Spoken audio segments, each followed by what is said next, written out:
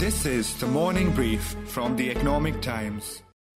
The sovereign right of the government to undertake retrospective legislation is unquestionable. However, this power has to be exercised with extreme caution and judiciousness, keeping in mind the impact of each such measure on the economy and the overall investment climate. This government will not ordinarily bring any change retrospectively which creates a fresh liability.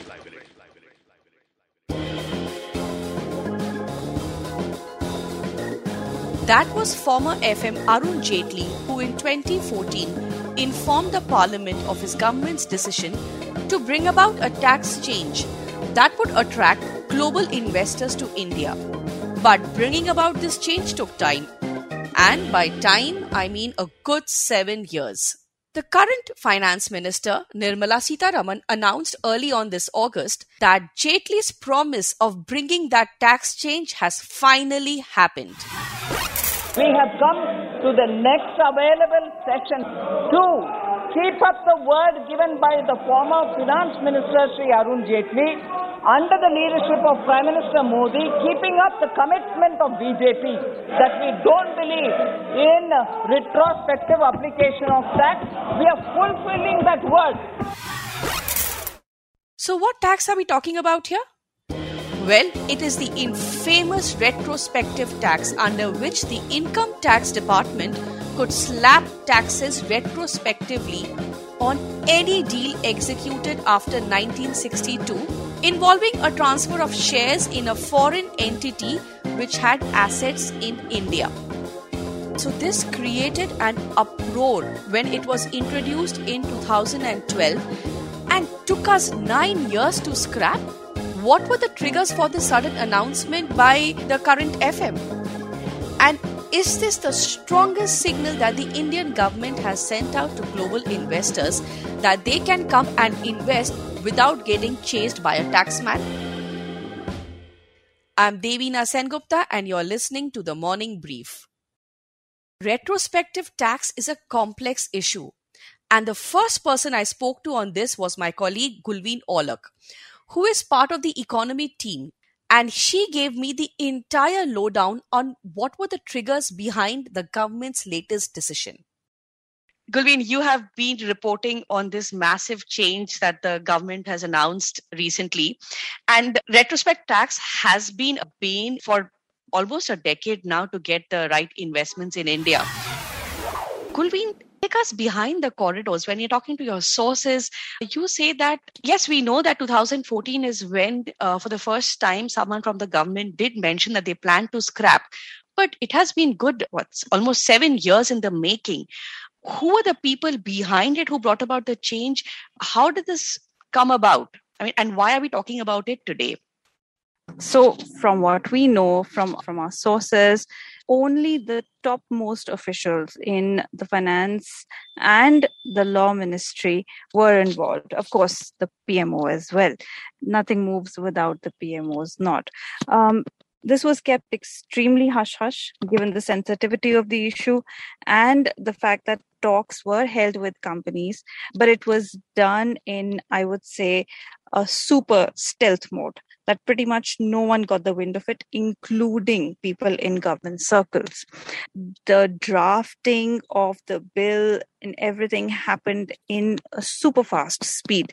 The supplementary discussion that happens in Parliament usually is given a day's notice. And even for agendas that are discussed in Parliament, the notices are given at least a week in advance. In this case, it was done overnight. Then why the need to make the changes where you're not even giving the parliament 1 day's notice? So they were waiting for the logical conclusion in courts of the Kane case as well as the Vodafone case.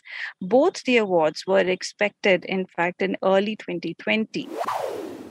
The Vodafone and Kane Energy cases will be mentioned throughout this episode, since they became the two most prominent cases of retrospective tax and its impact.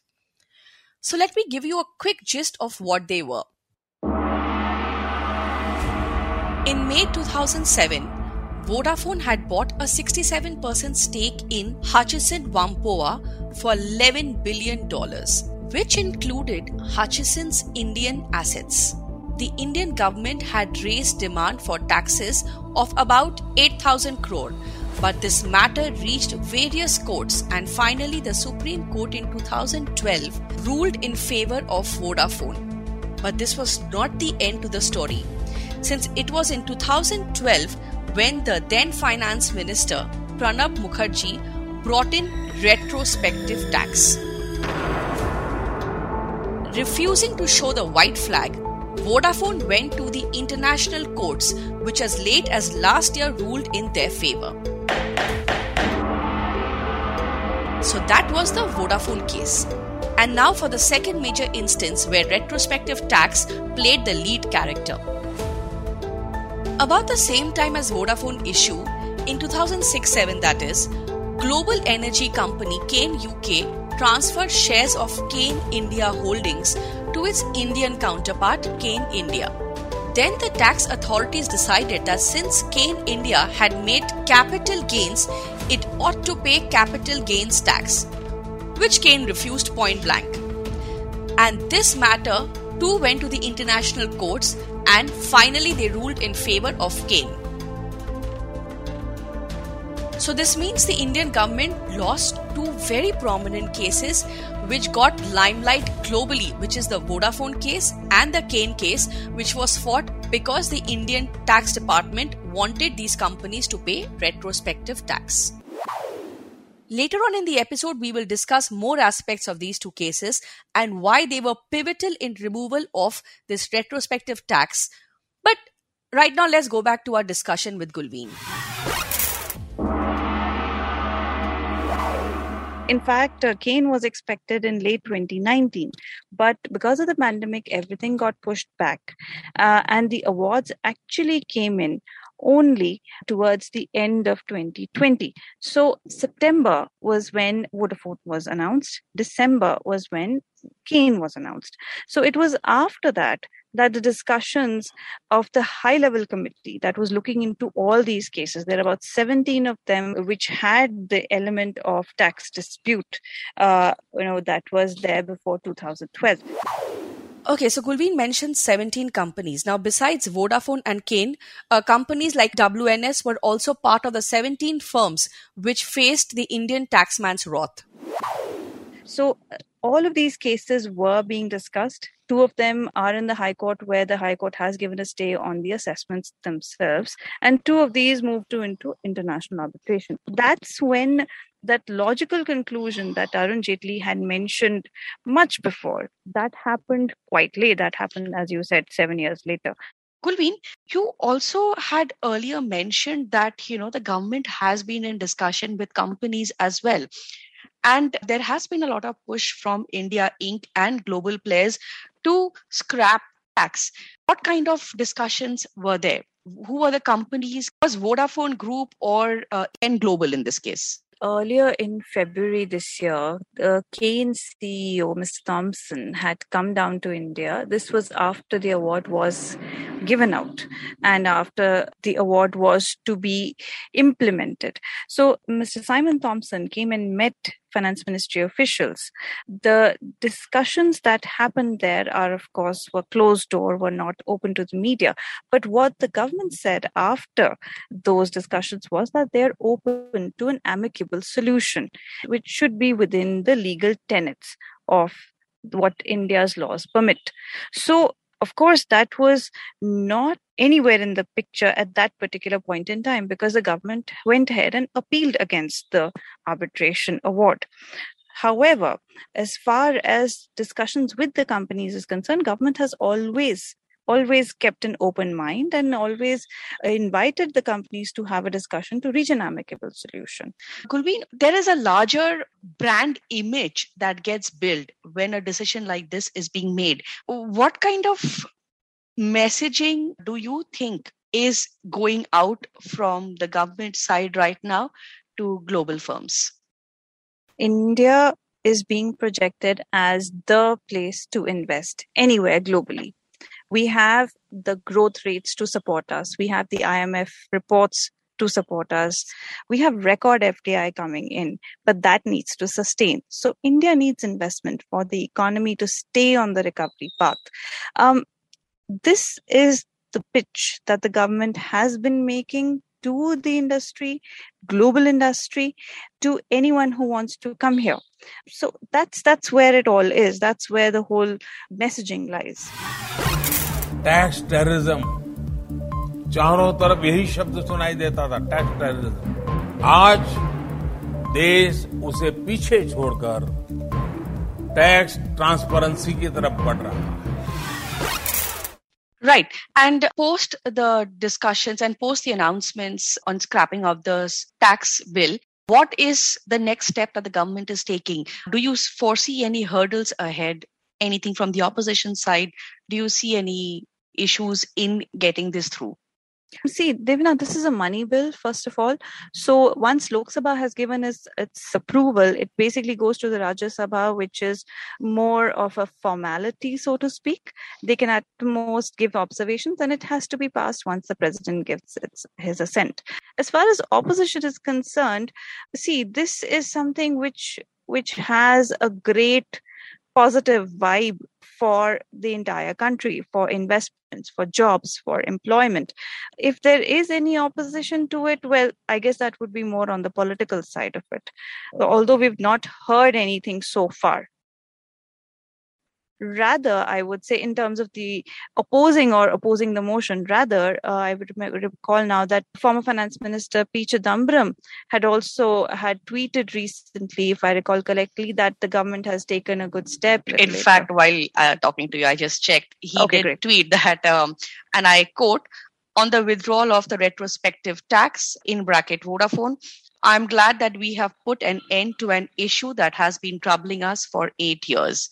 So, yeah, Gulveen, you were on the dot completely. So, thank you so much, Gulveen, for giving us the behind the scenes and also putting things in perspective as to what lies ahead for the government and how did we finally manage to erase a particular tax regime which was creating a lot of hurdle in getting good investments in India. Thank you so much, Gulveen. While Gulveen told us the behind the scenes details, I wanted to understand the global aspects of this case.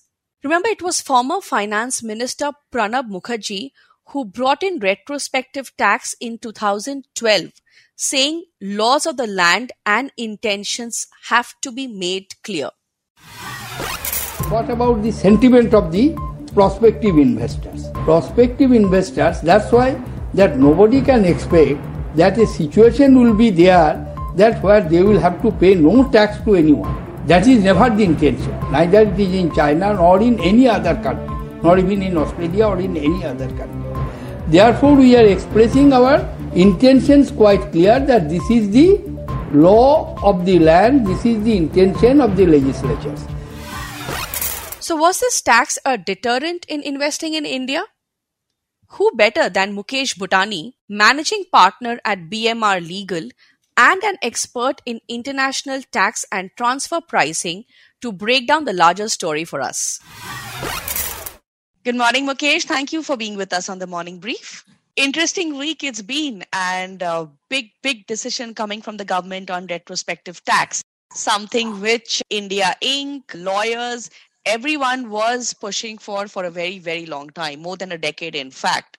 Mukesh, how big has this move been, according to you? And what is the kind of signal we are giving to the global players? Well, this is a significant view, undoubtedly. As you correctly pointed out, it's come after almost a decade. We know the outcome of the 2012 retrospective amendment, which reversed the historical Vodafone judgment. And thereafter, a series of actions, including Shom Committee, the bad press that India got, so on and so forth. For our listeners, Shom Panel or Shom Committee, as Mukesh has just spoken about, was constituted for General Anti-Avoidance Rule. Now, General Anti-Avoidance Rule is also called GAAR, is a concept which generally allows the revenue authority in a country to deny tax benefit of transactions or arrangements which do not have any commercial substance, and the only purpose of such a transaction is achieving the tax benefit. But I think more significant than that is when this current government came into power in 2014 and made a categorical statement, in fact, the finance minister personally on the floor of the parliament, as to what is his government's approach towards retrospective taxation. Whereas the government largely kept with the promise of not legislating retrospective laws, but the ghost of 2012 continued to chase this government. When Bhutani mentions Hague arbitration, the International Tribunal Court in Hague, it is the seat where these global cases like Vodafone and Kane were fought. Last year, the tribunal ruled that India's 2 billion tax claim on Vodafone was incorrect, and Kane was awarded damages of more than $1.2 billion, plus interests and costs. India has, in order to return $1.2 billion to Kane Energy, back after Prime Minister Modi's government administration lost arbitration proceedings in a tax dispute. Kane secures French court order to seize 20 Indian government properties in France. Mukesh, you mentioned that despite constant changes in the tax laws, how big of a deterrent was retrospective tax? Absolutely. So I think the damage was 2012 law, and the repair for that damage occurred over a period of time, starting with the appointment of the Shom committee. But none of those changes were so significant. And in the view of experts, if there is a parliament that can legislate a retrospective law, the same parliament can also repeal the retrospective law. That repeal seems to have happened with the 2021 amendment bill. You have international clients, and you mentioned that this has been a common theme in all discussions with your international clients who represent corporates who want to invest in India. Anecdotally, could you throw some light when you have had discussions, companies are keen to invest in India, but then this issue came up? Well, I think investment decisions are based on a host of factors, and tax is an important factor. Certainty is crucial for any foreign investor because when investment decisions are made, they are made based on the law as it stands at that point in time, with an understanding that those laws will continue up until the time the investor starts deriving a return. Right. And what's the message to corporate India? Well, message to corporate India is that there is a government who has kept their ears open to investors. There is a judiciary which is independent and believes in the rule of law. And finally, there are lawmakers who believe that if mistakes have occurred, then they are open to reversing those mistakes. The statement of objects that was placed along with the finance bill in the parliament itself acknowledges that India's investor sentiments have got impacted because of these tax cases. And hence, it is time for the lawmakers. And finally, there are lawmakers who believe that if mistakes have occurred, then they are open to reversing those mistakes. The statement of objects that was placed along with the finance bill in the parliament itself acknowledges that India's investor sentiments have got impacted because of these tax cases. And hence, it is time for the lawmakers to reverse that decision. You may call it a peace pipe smoked or further hurdles removed, but economists, the investor community and corporates have mostly welcomed this decision by the government, saying erasing retrospective tax will bring in the much needed prospective investments. I'm Devina Sengupta and you've been listening to The Morning Brief. Thank you Mukesh, thank you Gulveen for breaking down such a complex topic for us. I'm Devina Sengupta and you've been listening to The Morning Brief. This episode was edited and coordinated by Anjali Venugopalan. I hope you enjoyed listening to the episode. Do send in your feedback to the Morning Brief at timesgroup.com and share the episode on your social media networks. The Morning Brief airs every Tuesday, Thursday and Friday. Thank you for listening and have a nice day ahead. All clips used belong to their respective owners. Credits for all external clips are mentioned in the description.